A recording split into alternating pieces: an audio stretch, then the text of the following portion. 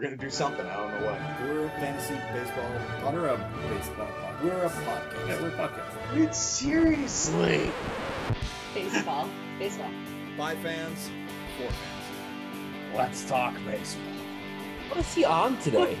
I have no idea what's going on. Nor do I. Oh, well, you're the producer. The start of the show. What do you want from me? You're an idiot. Because I'm an idiot. That's beautiful. That's really the best thing you've ever said on this podcast. Like, oh my god, did you see that guy's butt? Oh, that's fantastic. Oh, it's magic. I have no idea what's going on here. Nor do I. I don't know how to flick. You cannot take it out. What are you going to talk about? Probably that. That was gold. I'm glad you're recording it. Welcome to the My Franchise Baseball Podcast. I am Glen. I am joined by my co-host, Mike. Hello. And our wonderful and talented producer, Dizzle. Hello. And we are doing the baseball podcast thing again. As Still? usual. I don't know what's going on. What's happening with you guys? I'm watching the Tampa Bay Rays fall apart. Are you? Yeah, I mean, it's about to be tied 3-3. We're going to get a game 7, and I guarantee you the fucking Astros are going to win. Were they up 3 games? Were they up 3 games to none, or were they up 3-0. Or were they up 3-1? 3-0. I thought they were up 2-1, and then they won another one. I can't remember. I think No, so. they were Sure. up. They won the first 3. If they win the series, it'll only be the second time in Major League Baseball history that a team down 3-0 won a series. I don't know what to think anymore in these topsy-turvy times. That's wow. Yeah, that's crazy. I didn't realize that. I suppose I did realize that, but you always want to believe that when your team is up 3-0, but you never want to believe it when your team is down 3-0. Yeah. Like, when those, like, when the, and I don't know, this is a more recent phenomenon, but like when the odds pop up in the corner for like an individual game. Yeah. It's like the bottom of the 7th and your team's down 2-1 and the thing pops up and it's like the other team's percentage chance of winning is 79. Yeah. And you're like, well, that's bullshit. That can't be true. It's only 1 run. But like when your team's up 2-1 in the bottom of the 7th inning, it's like 79% chance of winning. I mean, here we go. Well, if you're a Minnesota sports fan, this. you're still terrified by only 79%. That's right. Didn't the Vikings do something colossally stupid again this week? Yeah, I don't know if it's colossally stupid, but not the most popular decision to go for it instead of kicking a 20-yard field goal. Another moment of ill-advisedness from Minnesota. And then since we're on football at the moment anyway, like, why is Le'Veon Bell like get to pick what team he gets to play for? He should be like just settling for whatever. He's wormed his way out of like 2 different contracts by being a nut job, and everybody's buying for his services. He didn't weasel his way out of a contract. He was such a pain in the ass that they said go away. That's kind of weaselly. Sure. I mean, he didn't do it through like subterfuge or anything like that, but he's a colossal jackass. He is. He's less of a jackass than his former counterpart, but. So he goes to. So where is he now? Kansas City. Yeah, he's a fucking chief. The reigning champions. And not only did he get like 11 mil or something from the Jets, he's now getting 1.69 or up to 1.69 million on top of that from the Chiefs. Really? That's what I heard the Chiefs signed him for the rest of the season is at most 1.69 million. So I don't know what the base is and incentives are, but can we stop saying, like, have I ever complained about this before? Can we stop saying defending champs all the time, by the way? You complain about it all the time. Like, that's the stupidest thing in the world. They're not defending anything. They're defending their championship from last season. If they were defending their championship, the Las Vegas Raiders would be the current Super Bowl champions right now. No. Yeah, because that's what happens when you're defending something. If you're defending your heavyweight championship title and you lose, you don't get to still be the heavyweight champion and go to a tournament later on. The All Valley, for example. What is the All Valley? The All Valley Karate Championships, damn it. Oh, okay. Pay attention. Yeah, I don't know. I got sidetracked there complaining about champions and footballs and the other things. What's so you're banging the drum or the trash can, as it were, for the Astros now. They're going to finalize their bring on the haters and stuff them in a trash bag tour or whatever the hell they're doing. Well, like we hear all the time in sports about momentum, right? And how important momentum is.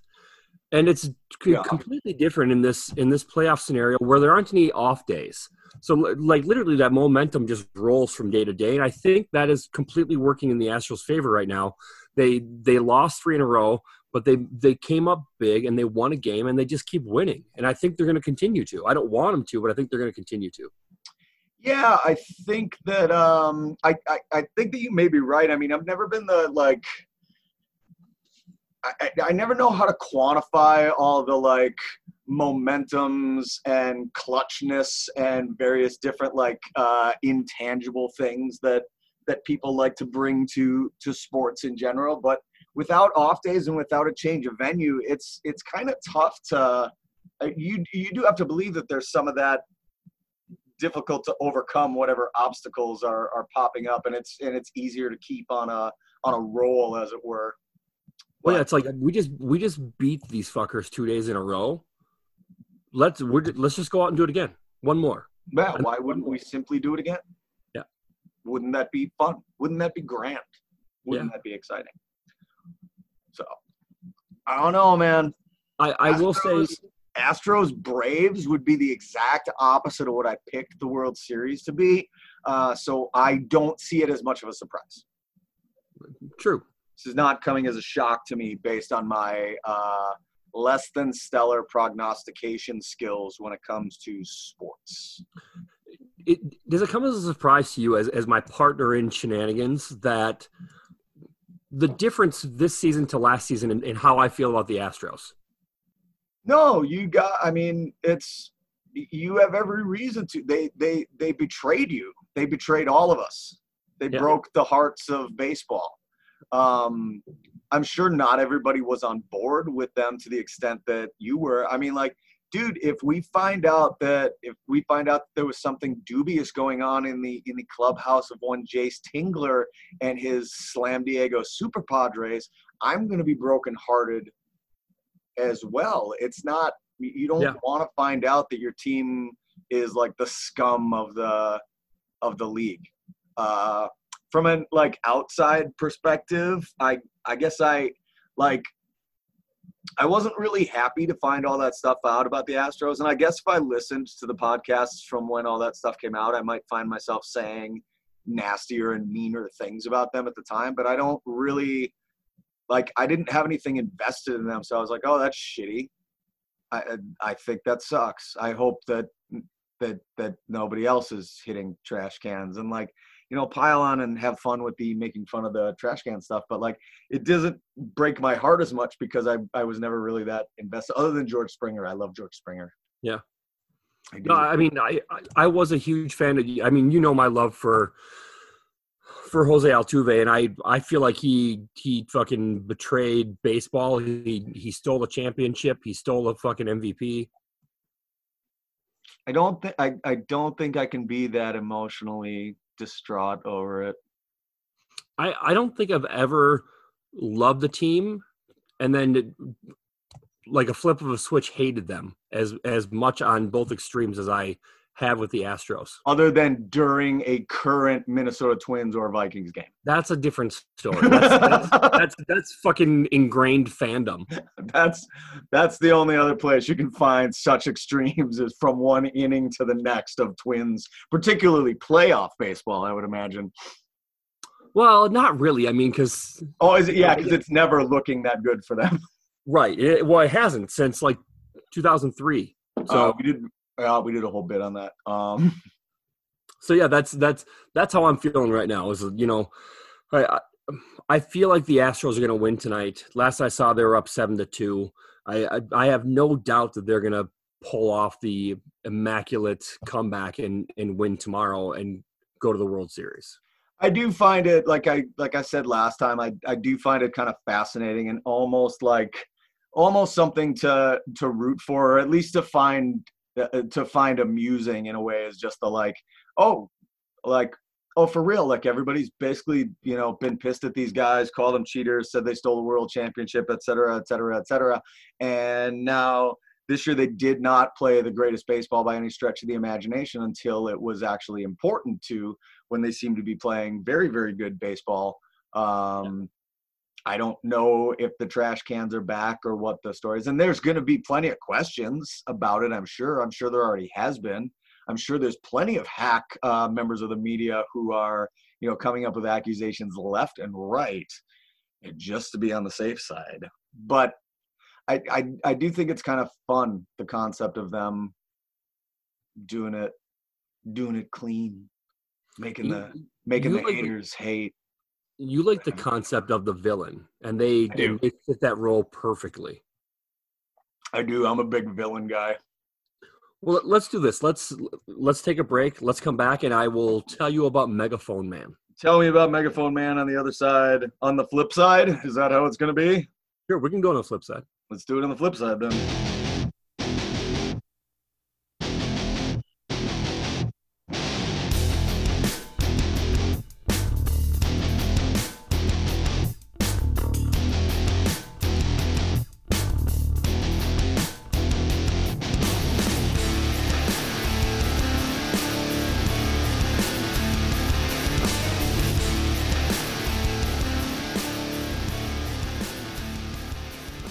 Welcome back to the My Franchise Baseball Podcast. I'm Mike, joined as always by my bestie Glen. Sure. And our lovely producer Dizzle. Present. Thanks, Dizzle. So I was going to bring up the Megaphone Man. I don't know what his actual name is, nor do I really care. I'm going to call him the Megaphone Man because I like it. I'm sure you do too, because it's very close to Mega Man, the 80s video game which you're a huge fan of. Oh, I love Mega Man. So Megaphone re-released that for something. I should buy that. You should. You're gonna Amazon something real quick, kids. Talk amongst yourselves. So Megaphone Man is a dude who lives in San Diego. He has an apartment, I think, just outside of Petco. When he found out that the Houston Astros were going to be playing at Petco, he bought himself a megaphone and has stood out on his patio, his deck, whatever it is, in the tower he lives in, and has basically called out and made fun of and talked shit to every member of the Houston Astros to shame them for their cheating in the 2017 World Series. Via his megaphone. Yeah. Just, Carlos Correa, you's a bitch. Like that. Yeah, probably. I mean, I haven't heard the audio of it, but I would assume it's something like that. I heard it go home for the little clip that I... Altuve, take your shirt off. I don't know. That's not bad. Yeah, I could do that. You know what? Altuve, show me your trash cans. You know what? Somebody should make, actually, you should combine Megaphone Man and Mega Man. Yeah. And somebody should make like a video game, and instead of like the 8 bosses and their worlds that you had to fight, you have to fight each member of the Astros lineup. And just like in Mega Man, you like get their powers when you do. So if you beat Jose Altuve, you get like a buzzer on your chest that tells you when the other bad guys are coming. Yeah. If you beat Correa, you get mad shit talking skills. I like that. If you beat George Springer, you get to hit a home run in the first inning of every level. Sure. Springer, by the way, is now the all-time postseason home run king. That doesn't surprise me, because it seems like he hits a home run every time they play a postseason game. Yeah. Dizzle, will you do me a favor? Will you see how many home run? I think he has 18 home runs, but how many postseason games has he played in to get that? I'd like to look at him compared to Reggie Jackson and see how many games they each played in, because I'm sure that Springer has played in about twice as many.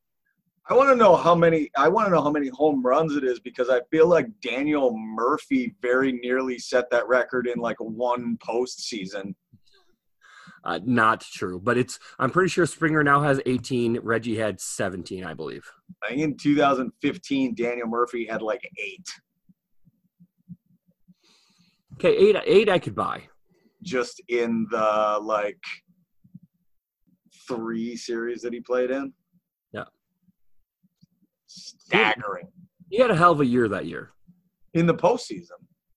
Well, wasn't that the year that he got cheated out of the batting title by DJ LeMahieu? I was a year after that. Was it? Yeah, because he was just kind of a – maybe it was. I don't know. He always was good with the batting average, but he had never had – like he had 15 home runs in the regular season and 8 in the postseason. Yeah. Something insane like that. I don't know. Pissed me off, I'll tell you that much. But, yeah, Megaphone Man. Wait, when do you get the trash can in that game? When you beat Alex Correa. Is he the final boss? I'm assuming. I mean, Is it going to be like Mega Man 2 where you think that Dr. Wily's the final boss, but then you have to go through like 5 more levels, and then you have to beat all of the bad guys again, and then you have to do like another level and then beat the Dr. Wily who's like Super Dr. Wily, who's like stronger and more powerful and more wily than he ever had been previously to that moment. So, I mean, who would that be? AJ Hinch? You beat AJ Hinch, and then you think you won, but you didn't, and then you have to do it again and beat Alex Correa? Then you have to face Correa, maybe. And then you have to face the owner who keeps pretending he doesn't know what's going on. Seriously. Keeps going like, I don't know how this keeps happening. I just thought we were winning and recycling more. That's what all the cans were for. For the recycling. For the planet. I care about the planet. You know, we talked a few weeks ago about making fake baseball memes. That needs to be at the top of the list of fake baseball memes. I think somebody should just make that, like, you remember the Mega Man 2 screen where you, like, pick your evil guy. You just put Megaphone Man in the middle, and he would look like, you could just put, like, Megaphone Man's head on a Mega Man and change that little cannon blaster to a megaphone, and Yeah. call Ubisoft or EA or who makes Grand Theft Auto. They do good work, right? Sure. I don't know. Call a gaming company. I got a multi-million-dollar idea for them. I got a multi-$100 idea. Multi-hundred. Yeah. I am going to be a thousandaire. Oof. I'm happy for you. Yeah, it's going to be brilliant. Us. This is us. Is this just? Oh, he said him. He said I'm going I to be. thought. I mean. You're asking questions. This is my intellectual property. You didn't even know what happened. You didn't even know when you get the trash can. So since we're beating dead trash cans, I never got a response to that text I sent you last night, by the way, Which one? about Kershaw. I didn't think I don't recall having a take on Clayton Kershaw. I recall asking you for your take on Clayton Kershaw.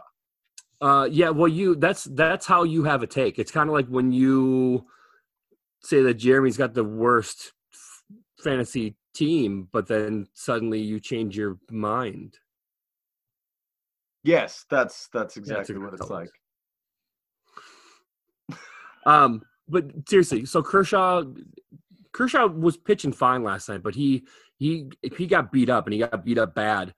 Yeah, it's a weird because I actually so I knew you were gonna do this and start laying this whole remember how you loved Clayton Kershaw and you thought he was the greatest postseason pitcher of all time routine where you take a question that I asked you and turn it into a Sermon on the Mount that I had about the resurrection of Clayton Kershaw. And I looked at this article this morning and it did kind of, because I didn't watch the game and I didn't I didn't really have an opinion on the subject, but I mean, Kershaw was coming off, he had been pushed back a day, am I right? Because of back spasms?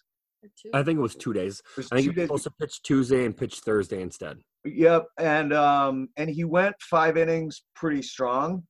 The 6th inning was his issue. So my gut instinct, baseball guy says, a guy like Clayton Kershaw should be able to pitch the 6th inning. But the other side of me says like a guy who just got 2 days off from back spasms because he like couldn't pitch the day he was supposed to pitch. Like at the first sign of a struggle, I'm probably going to get that guy. First, I agree. Second, do you know what Clayton Kershaw's postseason ERA is from the 6th inning on? No. 7.31. I almost texted you back. Some Braves fan's wife went and got DQ chicken strips. Because that's how we got to Kershaw. Yeah. Well, that and he just is not good in the postseason. No, he generally hasn't been. No. I mean, is it possible, and this is not going to happen, I want to preface this. So before you try to turn this into a hot new take that I have, is it possible that Clayton Kershaw could become the first like Hall of Fame worthy pitcher who's left out of the Hall of Fame because he sucked in the postseason, as opposed to like the Jack Morrises of the world who have a pretty good career but are eventual Hall of Famers because of some like mythic postseason status that they have? The Kurt Schillings of the world. Yeah, is the guy who we were talking about who looks like a wolf man, Clayton Kershaw, is he going to be the first like opposite of that thing? No, Clayton Kershaw will be a first ballot Hall of Famer. I would think so, but I maybe a couple more years of failed postseason, just like, God, I understand that that's a world-class career ERA, but son of a bitch, the guy couldn't do it after the 6th inning of the postseason. Let's just keep him out of there forever. There definitely is something to be said about how terrible he's been in the postseason, his inability to help his team win a championship. But that being said, there's no way he doesn't make it in the Hall of Fame. If he's not a first ballot Hall of Famer, I would be shocked, but there's no way he's not making it in.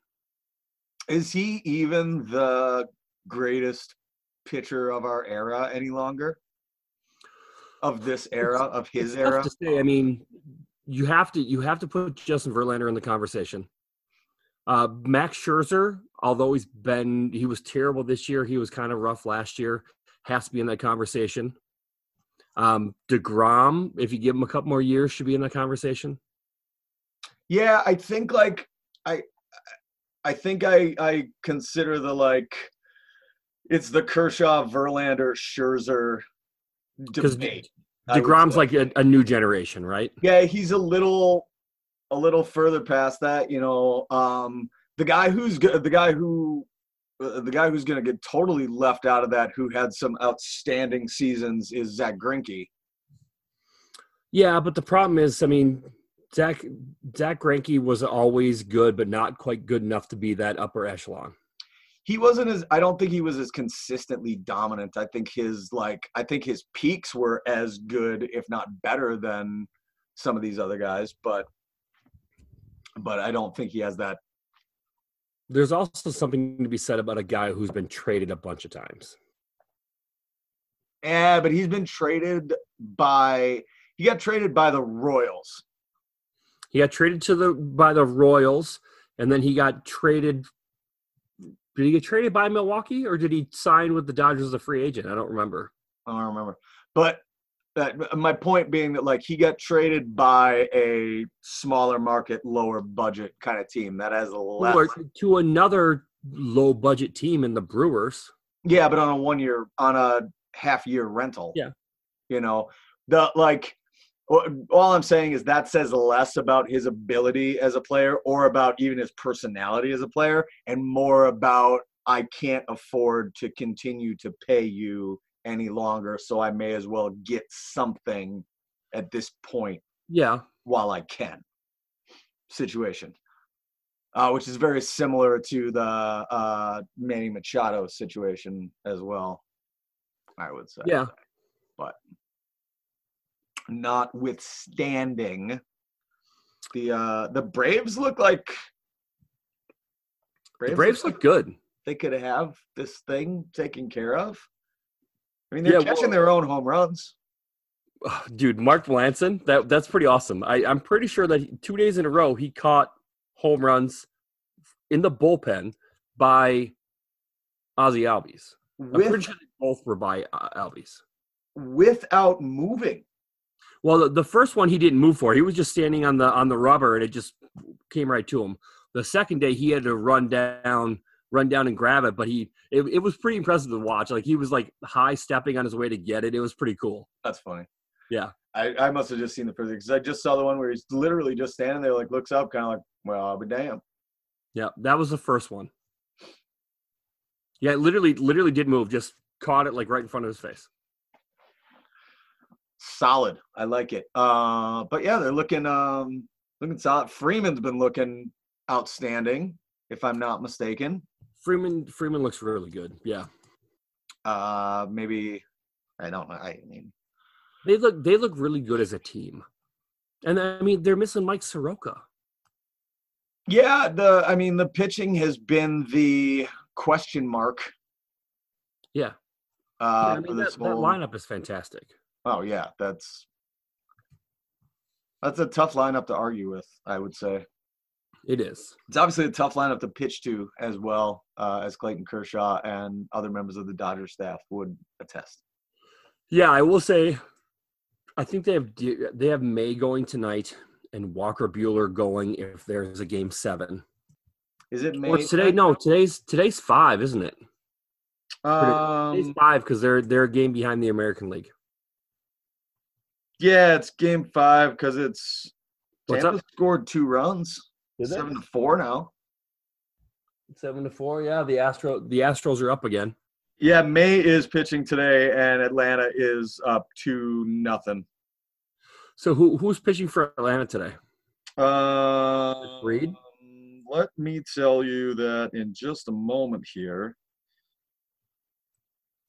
Minter? Okay.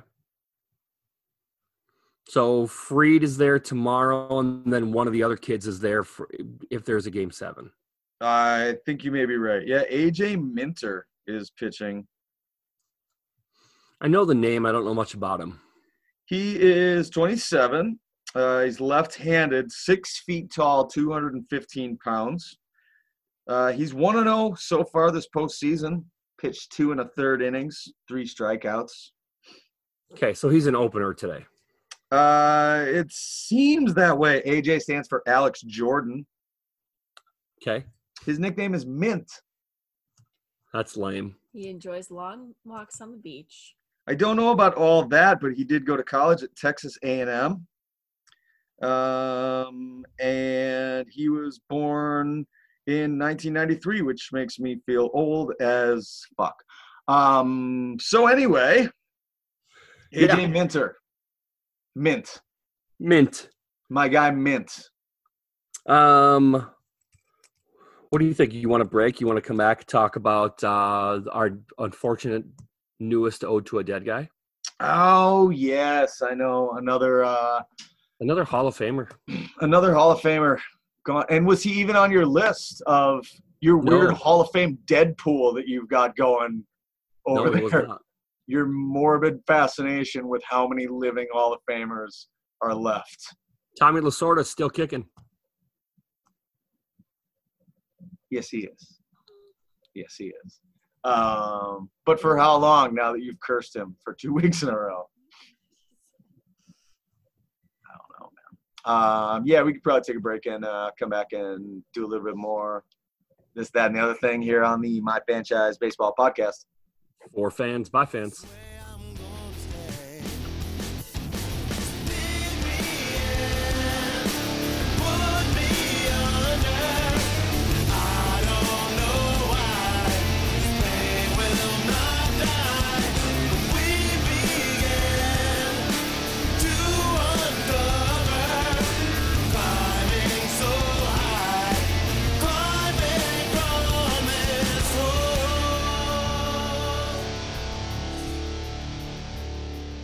And begin.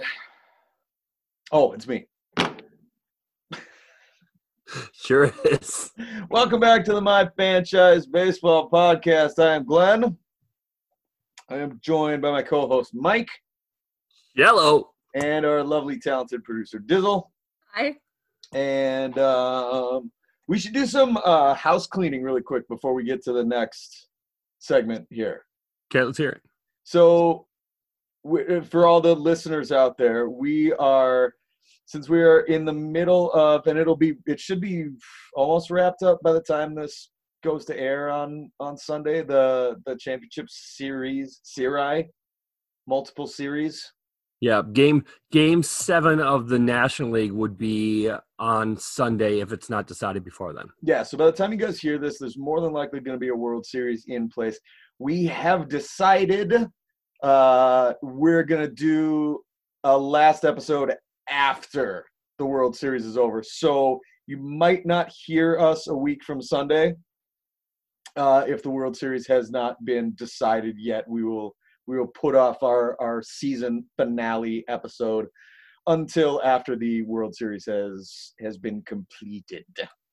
But there will be something for you to listen to and enjoy if that happens. Well, there'll be something for you to listen to. Sure, that's fair. Whether or not, Well, I'm definitely going to enjoy it. whether or not it's for you to enjoy is a debate to have in your own dark, twisted little heart. Speaking of dark, twisted little hearts, are you guys getting in the Halloween spirit? A little bit. Yeah. Good. I mean, we have skeletons hanging from light fixtures over here, so. I like it.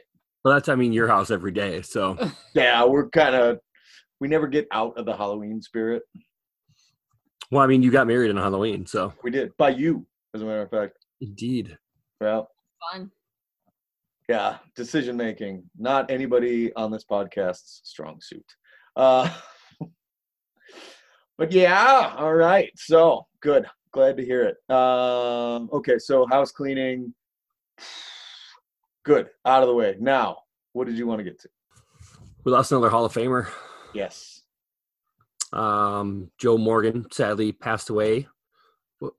I want to say he was 77. I don't know that for sure, but that's the number that's stuck in my head. That seems accurate. Joe Morgan, famously known for being a member of the Big Red Machine in Cincinnati.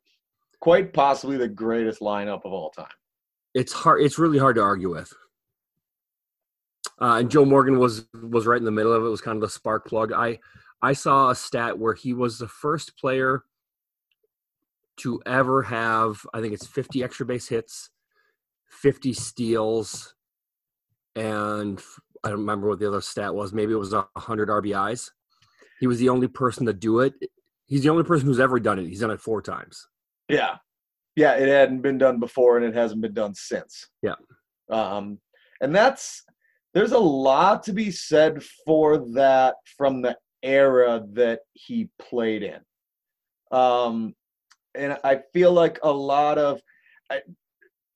there's a lot of records that aren't ever going to be broken. Yeah. And they're records from the late 1800s. Innings pitched. Yeah. Nobody's going to pitch 617 innings. Nope. There's guys We see 200 in a couple years. There's guys who will have above average careers that will barely touch 600 innings. Sure.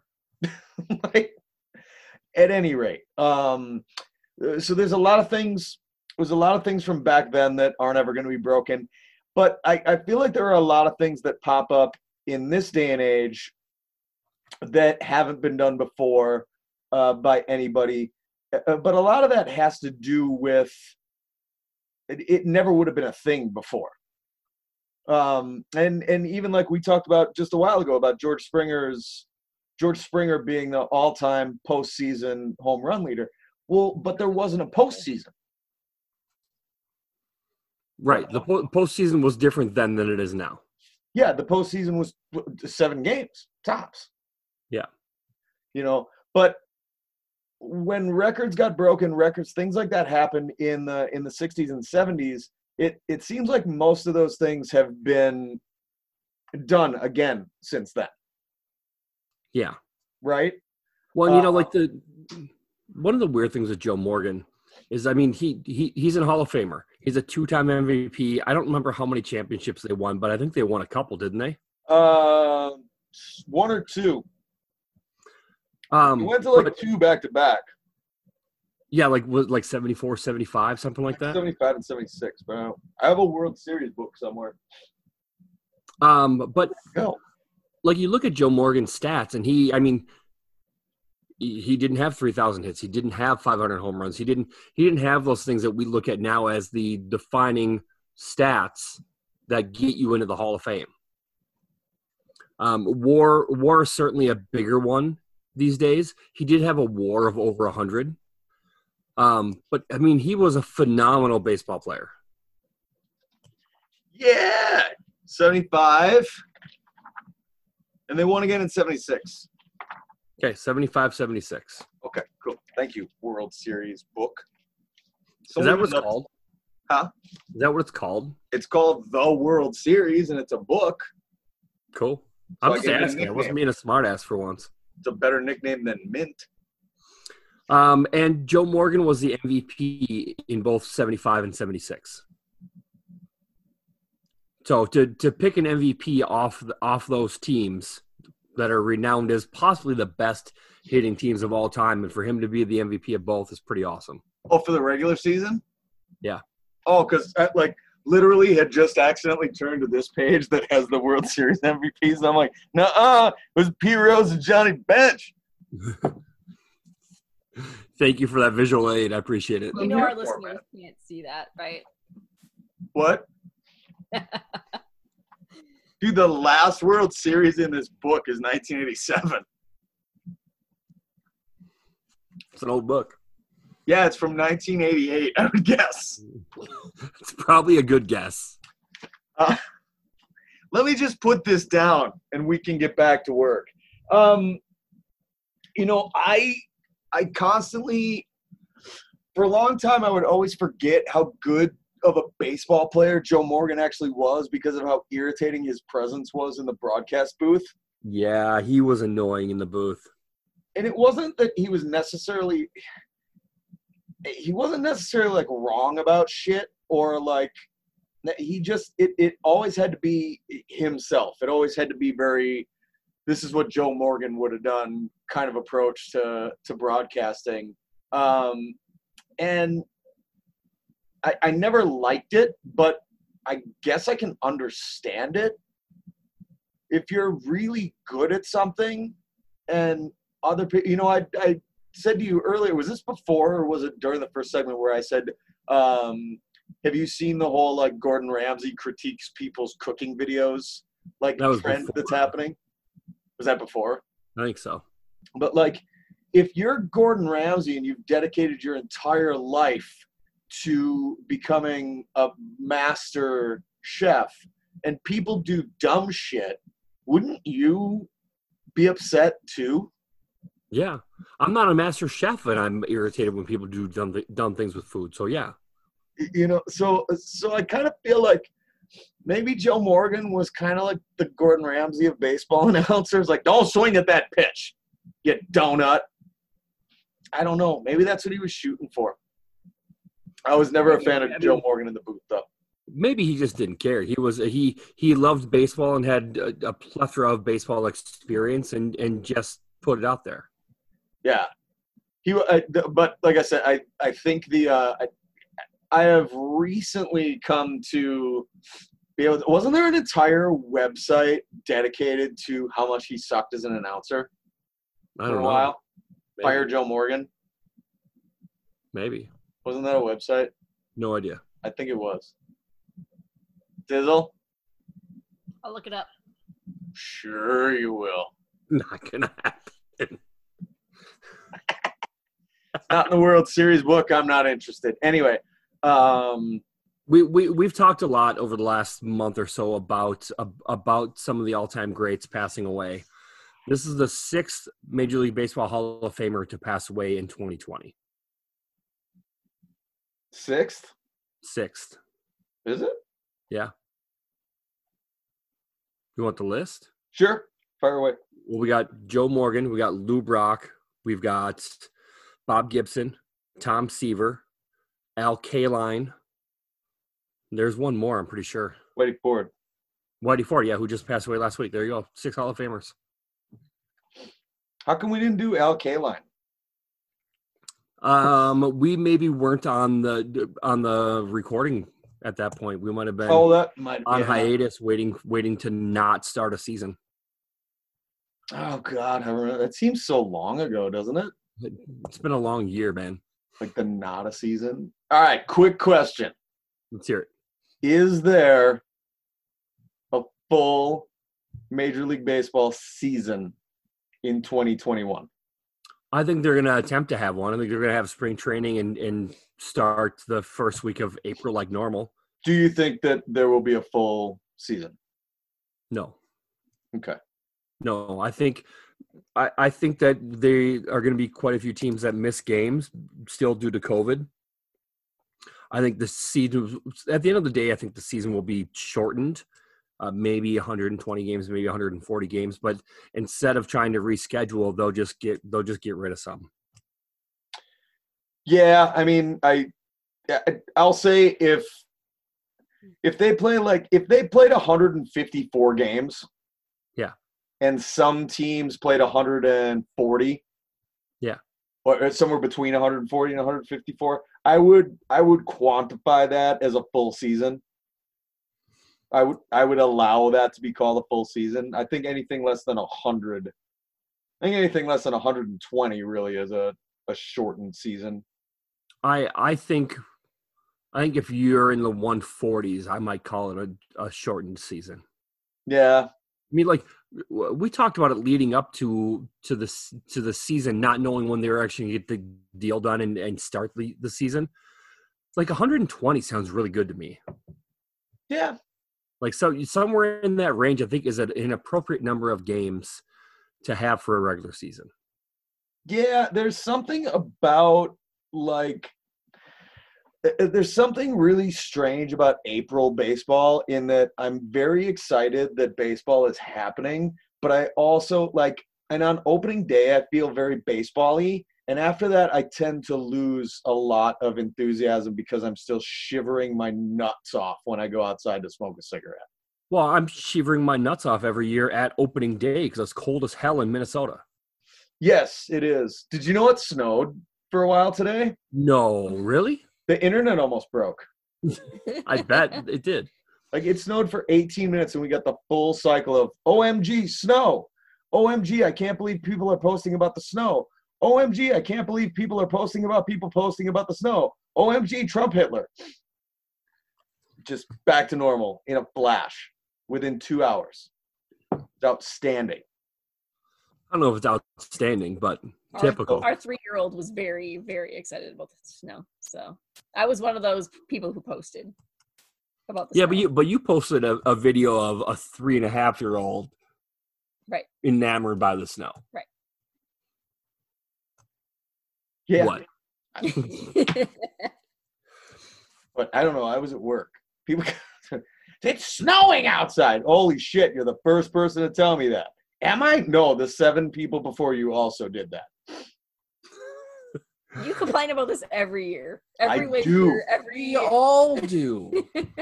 No, we all complain about the snow in our own. Don't. I'm not complaining about the snow. I'm complaining but you're about customers. I know, but he's still complaining about the fucking snow. I'm complaining about all of the junior Sven Sungards of the world who have to tell me what's going on outside at any given time. It's small talk in Minnesota. Deal with it. And realistically, maybe you should just have Jeremy come over and put his tits on the window. How do you know it's cold outside? You walk outside and it's cold outside. Thank you, Jeremy, from the My Franchise Football Podcast. Why can't people just walk up and tell me a baseball score or something like that if they just want to chat for about? Speaking of baseball scores, we should make that a thing. Like for real, we should make that a thing. You should put a sign over your head. Don't talk about the weather. Give me a give me a baseball update. I had a guy at a store I used to work at who had to work on Sundays for a while and would tape all of the Vikings games and literally put a sign up on his counter that said, "Please do not tell me the score of the Vikings game." That's amazing. You know what would be fun at your store at the deli counter? Yeah. Like when you go to Caribou Coffee, they have their question of the day and you get a discount if you get it right. Yeah. You have a baseball stat of the day and have that be how you get a $1 off something. I like this idea in principle. Here's the thing. I think you're just scamming for $1 off. Sure. Because you're just going to call me one boy and be like, hey, man, I got your baseball trivia question for you. And I'm going to be like, that's great, man. Amazing. I don't have to think of anything. It's early in the morning. My brain's not functioning fully anyway. And I will, like, write it down on there, like what fucking Lou Gehrig stat was on Mike's Lou Gehrig of the Day calendar today. And you'll walk in and be like, hey, it just so happens that I need 26 pounds of short ribs. And I'm going to get $1 off. And I'm about to save 26 American dollars. No. I'm not saying it's $1 off a pound. It's $1 off. Just $1 off. It's $1 off your purchase. Period. Oh, then you're going to walk in and buy like one old-fashioned wiener. Do I ever take just one wiener, Glenn? Never. I want all of the wieners. And you can have them, sir, for $1 off if you share the facts from your Lou Gehrig a Day calendar with me. And to be honest, I want some of those big, fat, juicy bratwursts too. Good. What were we? So the Astros won. Did they? Yeah. Looks like they did. According to my phone. So the Astros won. Atlanta's up 2-0. What? Does an Atlanta-Houston World Series excite you? No. In Atlanta in the World Series does though. Yeah. Well, that's what you're pulling for, right? You're not into the Dodgers. No, not really. I've never been into the Dodgers. I can't figure out every year how they're as good as they are because I look at them. I don't see them being as great as they are. I think they're better this year than they have been in recent memory. I mean, the addition of Mookie Betts is huge. I mean, you've got Betts. You've got even in years. I mean, even prior to Betts, you've got Bellinger. You've got Corey Seager. You've got Justin Turner. You've got Clayton Kershaw, Walker Buehler. You had Rich Hill. You've had a lot of – they don't always have, I was going to say they don't always have MVPs, but I think they have the last 4 MVPs on their team or some damn thing like that. They've always had really good players surrounded by pretty good role player type guys. And, I mean, they've been able to utilize guys like – Jock Peterson and make him successful in a platoon role. Yeah. They've been able to they've had an outstanding bullpen. Even though the back end's a little shaky. It is now, but they've coasted, they've ridden a wave. They've been ready when when one domino falls, they have another one to put up in its place kind of thing. We were talking during the break or during the segment. I've totally lost track at this point, but it was 4 years ago that the Cubs were playing the Dodgers in the NLCS, and that Dodgers team keeps coming back to the NLCS, and that Cubs team keeps falling. And that Cubs team was the team that won the World Series. That was supposed to be, the beginning of a dynasty. This wasn't a one-shot deal for these guys. This was going to be, a team that was around for a very long time and competing at a high level and winning multiple championships type of situation. And the Dodgers keep going back, and that same core, those same guys, that same management, all of that stuff keeps going back to those championships where the teams like the Cubs in particular are continually falling flat on their faces. The Nationals, would the Nationals finish in last place? Pretty sure, yeah. They were terrible this year. And the Dodgers keep finding ways to – and, yeah, admittedly, like adding one of the top 3 players in Major League Baseball to a team that had one of the top 3 players in Major League Baseball is theoretically going to result in some level of success, but they've kept building up, and they've done a lot of it through their own organization too. They've made big trades, they've made moves when they needed to, but a lot of these guys come from their own system as well. Well, yeah, I mean, like, look at the Twins. The Twins traded and they got Kenta Maeda, who had a great year, but he was a bullpen guy for the Dodgers. The Dodgers didn't need that kind of bullpen guy. They needed a hard throwing guy like they got in Gratterall, who has certainly helped that team. I don't think they were hurt at all by losing Maeda. And who gave up like 4 of Kershaw's earned runs last night. Yeah. Is there anything you want to get to in the rest of the segment? I have one thing that I want to bring up. I don't think it's going to be a big talker, but fire away. What's the worst that could happen? The rumor of Tony La Russa to the fucking White Sox, really? He's a legend. He's terrible. What? He hasn't managed in 9 years, and you're going to pull his fucking 70-some-year-old ass in to run this young team? Terrible idea. He's a legend. Huh? He's a legend. They Fine, love him he's a legend. He's a legend. He has no business being a fucking manager anymore. Maybe it's who's the bench coach going to be? I don't know. Because who would La Russa want his bench coach to be? Yeah, but that's the ticket there, isn't it? Could La Russa be the ploy to get the butts in the seats while the bench coach is nominally in charge of the team? That sounds stupid. That would actually make sense. You get the legend, he sells tickets, but he's just basically there, comes out Jimmy Dugan style, waves his little cap. Do you think La Russa's actually going to sell tickets? In Chicago, yeah. I guess, yeah, because he managed the White Sox. Yeah. So, all right, I can see that angle because he was there before. Yeah, he's a legend on the South Side, my man. Okay, well, is La Russa going to help bring people younger than us to the ballpark? I don't know. Probably not. No. Probably not, but I don't think that I don't know that that's the goal as long as that the tickets are sold. I don't think they care what age bracket it's to. Sure. I think it's a terrible idea. You can spin it however you want. I think bringing in Tony La Russa to manage any ball club is a terrible idea at this point in his life. I'm not going to call it a career because he's been retired for 9 fucking years.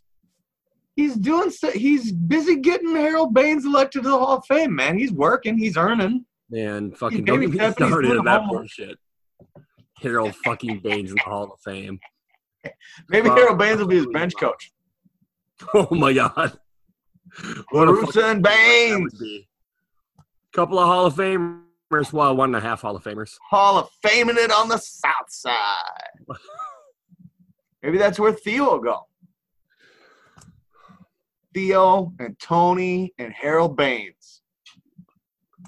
Not going to happen. I don't know, man. I don't know. All right, should we take a break?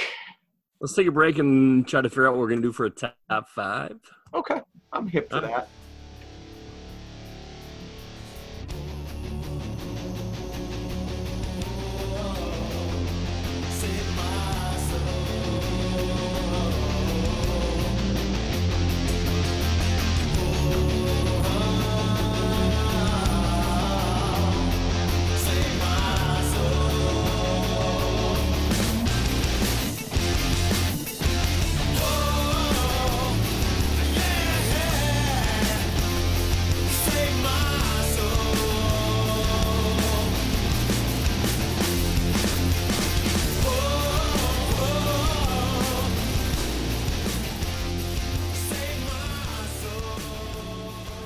Ready to go. Are you stretching? I missed my second segment stretch, so I got to get it in now. Welcome back to my Franchise Baseball Podcast. I am Mike, joined by my bestie Glen. Yeah. And I love your producer, Dizzle. Hi. So I have to make a correction. We were talking earlier about George Springer surpassing Reggie Jackson. It's not for the all-time postseason home run record. He just passed Reggie. So he has 19 career home runs coming into tonight's game. I don't know if he hit another one or not. Reggie had 18. But looking at the top 10-ish postseason home run hitters of all time, Manny Ramirez has the most all time with 29. But if you break it down by per game, he hits one every, or per at bat, one every 17 at bats. George Springer hits one every 14.89 at bats, which is the most of anybody in the top 10. So, I mean, per game, he is the most prolific home run hitter in postseason history. So it's hard to argue with what he's been doing. So Manny's number one. Who's number two? No, I don't remember who. Oh, Bernie Williams. Not a big surprise. They were in a lot of postseason. Yeah. Derek Jeter is third, but Derek Jeter is one every 36.7 at bats. So yeah, he just had all the at bats. Yeah, he had a lot of at bats. Albert Pujols is fourth. George Springer is fifth. Reggie Jackson is sixth. Jose Altuve and Mickey Mantle are right behind him. So interesting. Yeah. Interesting. Yeah. So that just a little stat correction. I misspoke when I said that he had surpassed the all-time. He had just surpassed Reggie Jackson on the list. Okay. Cool. So with top five? Yeah, we should do a top five. Let's do scary movies. Your favorite, not necessarily the top five scariest. Your favorite scary movies. My favorite scary movies. Yeah. Which I'm assuming will be very different than mine. I would imagine so. Yeah. Number five, I'm gonna go with Shaun of the Dead. Okay. All right. What's your top five? All of it? No. Number five, The Exorcist. Okay. It's hard to argue with a classic. My number four is Army of Darkness. I fucking love that movie. Since the very first time I saw it, love it. Evil Dead and Evil Dead 2 are great. I would take Army of Darkness over them. So you're just really into like zombie comedies. Well, so far, yeah. Zombie murder comedies. Yeah. Top five zombie murder comedies presented by Mike Germ. Yeah. Okay, cool. Number four is The Changeling. Okay. That's a solid movie. I haven't seen that in forever. It's fucking terrifying. The wheelchair at the top of the stairs is the scariest shit ever. The scariest shit ever when I was a kid was it.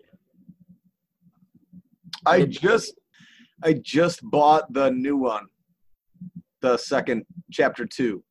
I have not seen chapter 2 yet, but I want to. I liked chapter 1, and I knew that my wife, because like the wife and I are into scary movie mode now. Yeah.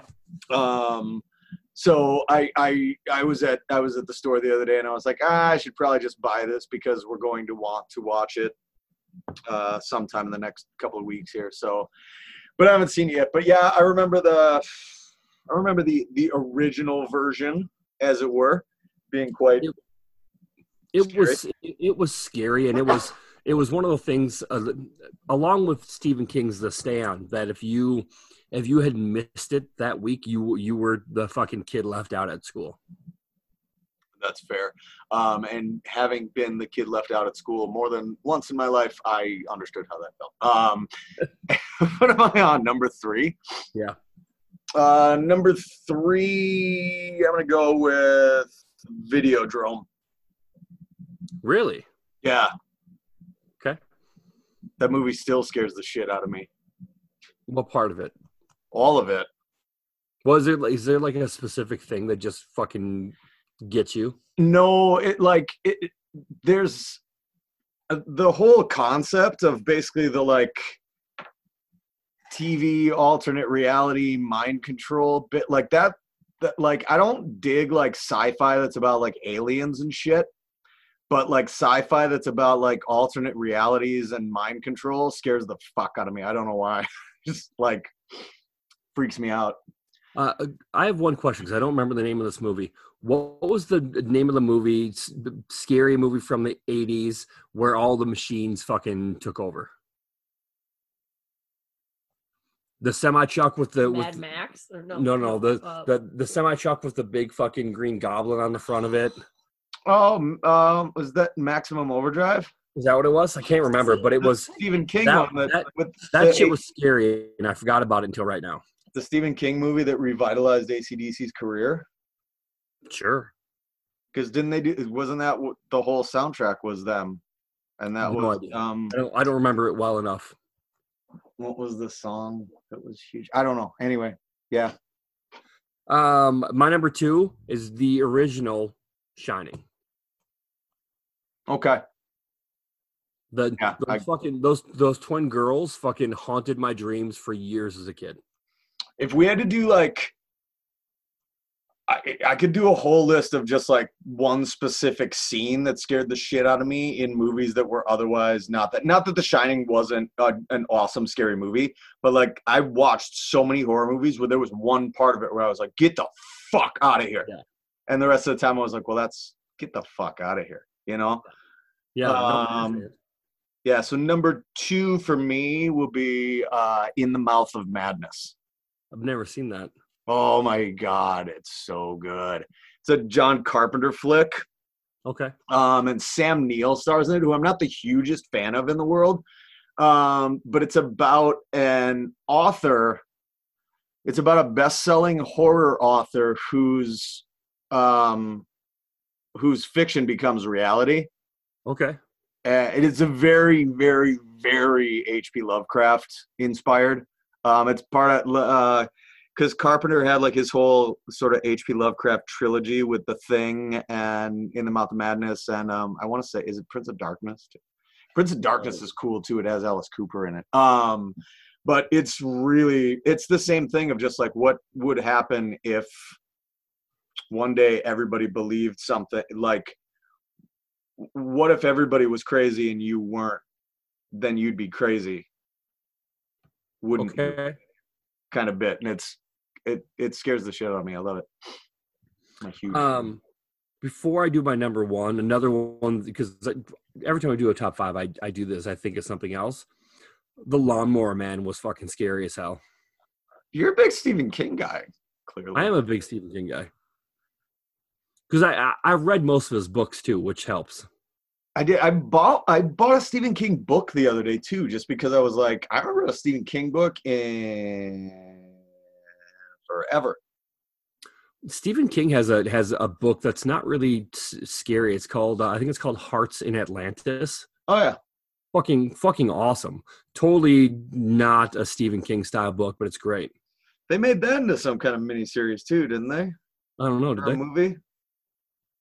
If they did, I would watch it. There are relatively few untouched Stephen King properties.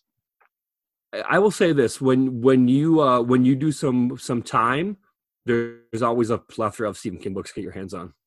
Yeah, that's how I read The Stand. That's what read Cujo. It's how I read all of The Dark Tower. I had a kid at work the other day was just talking about how he's like 18. He was telling somebody else, he's like, I just started this series of Stephen King books. It's called The Dark Tower. Or he's like, reading this book called The Gunslinger. I'm like, let me save you some time. After Wizard and Glass, read the last 50 pages of book 7. Yeah. And then get angry. Wizard and Glass, though, like I love The Gunslinger, but Wizard and Glass is probably it is in my top 5 books of all time. Wizard and Glass is like the Bat Out of Hell 2 of books. I totally agree. That's a great analogy. Because it took, 17 years or something to write that? Yeah. After The Wasteland. And you're going to realize that, like, The Wasteland came out in, like, 1977 or some shit. They're behind me. Like, Wizard and Glass is right here. Yeah. And that came out in, like, 1996. And then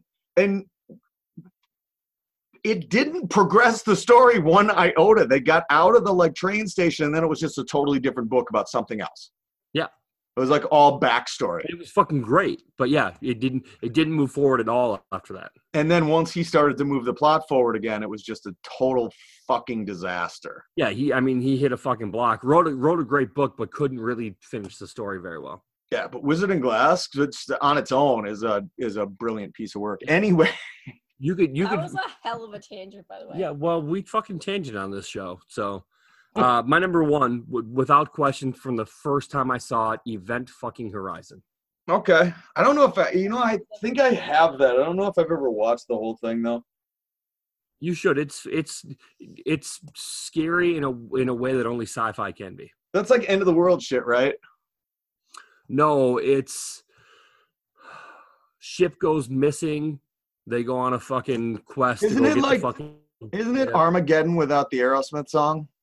No, it's the ship ended up going to fucking hell. It went to a different dimension, which was fucking hell, and then came back to it. Oh, it was a terrifying movie? Alien. 13 Ghosts. 13 Ghosts. I'm pulling a you. I'm just pulling fucking other fucking movies that are terrifying. Oh, God, dude. I can't remember what channel we found it on as we were browsing through stuff, but you have to watch the movie Blood Diner. Okay. It's the cheesiest, like, people die in ridiculous way because these two, like, brothers worship Satan and run a diner and feed people to other people. And they, like, deep fry this topless chick's head in a fucking deep fryer. And she comes out looking like a pair of boobs and a donut hole. Is that your number one? No. But it's you should really watch this movie and enjoy it for Halloween. My number one is The House on Haunted Hill. The original. Yes, the original. The one from the 90s was fucking trash. I've watched that and I did not hate it at the level that I thought I would, but I don't know, there's just something about like the haunted house mystery that is good. And I probably could have just said like fill in the blank Vincent Price movie here. Yeah, I was gonna say, what's on that list for Vincent Price? House on Haunted Hill. But that's it. I thought there was gonna be more than one. Yeah, I mean, like House of Wax is the other one that would go for sure. Like The Tingler is really entertaining too, but a lot of that stuff's just like it's funny. I mean, I could have gone a whole different route and picked like Alfred Hitchcock movies too, because I'm a huge Hitchcock fan. But I was kind of trying to lean more towards the horror genre. I should mention the fact that like every Halloween, I do try to read my favorite. Not only my favorite like scary story of all time, but my favorite short story of all time, which is The Mask of the Red Death by Edgar Allan Poe. But I don't know if I'm going to read it this year because it's a little too like current events. Real? Yeah. Like rich guy walls off his compound, throws a party to keep the plague out, and then the plague shows up. It's a little too what's really happening out there in the world at the moment. It might be extra scary this year. Yeah. Maybe I'll just read The Cask of Amontillado again. What else you got, Bestie? No, man. I'm kind of on this whole Vincent Price, Edgar Allan Poe thing. Pit and the Pendulum's good. That's a good Vincent Price in a Poe adaptation. I'm going to go watch Sleepy Hollow. Yeah, I kind of want to watch Sleepy Hollow. The Johnny Depp one? Yeah. Because that's all. That's it? That's all you got? Yeah. Gives her the tingles. Huh? Gives her the tingler. What's the tingler? The tingler. Yeah, anyway, that's scary movies, scary baseball. Do we have an update on we could probably do a fast update on what's going on? It doesn't matter. I mean, the series might be over by the time somebody listens to this. I mean, it's 2-1 right now, Atlanta. We're thinking Atlanta. Are you thinking Atlanta, Houston? Yep. I'm thinking Atlanta Rays. I hope the Rays pull it out. Again, the momentum thing. I mean, I will say this, regardless of the outcome, this is really what we want from a postseason baseball series, right? Absolutely. You always want 7 7 games. Mm-hmm. Yeah. You want some intrigue. I mean, if Game 7 is a back and forth affair, it doesn't matter how it ends. 2-1, 9-8. If it's been drama the whole way through, that's good baseball. No 11-1. Like No. that's just terrible. No, that just kills it. That's just that flat. That's that lame anticlimactic ending. That's where I'm not scared anymore. If it's 2-1 in the 8th and then fucking somebody scores a bunch of runs, okay. But like I want that last out to matter. Like I want the game on the line.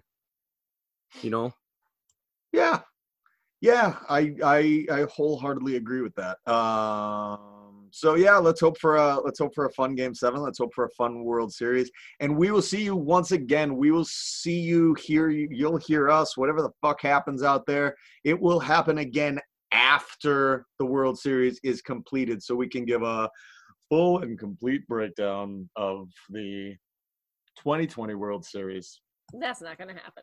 But no matter what happens, there will be a new episode to listen to next week. It might just not be us talking about the World Series. It might be a little something special that Bessie's going to throw together for you. Yeah, we have a surprise.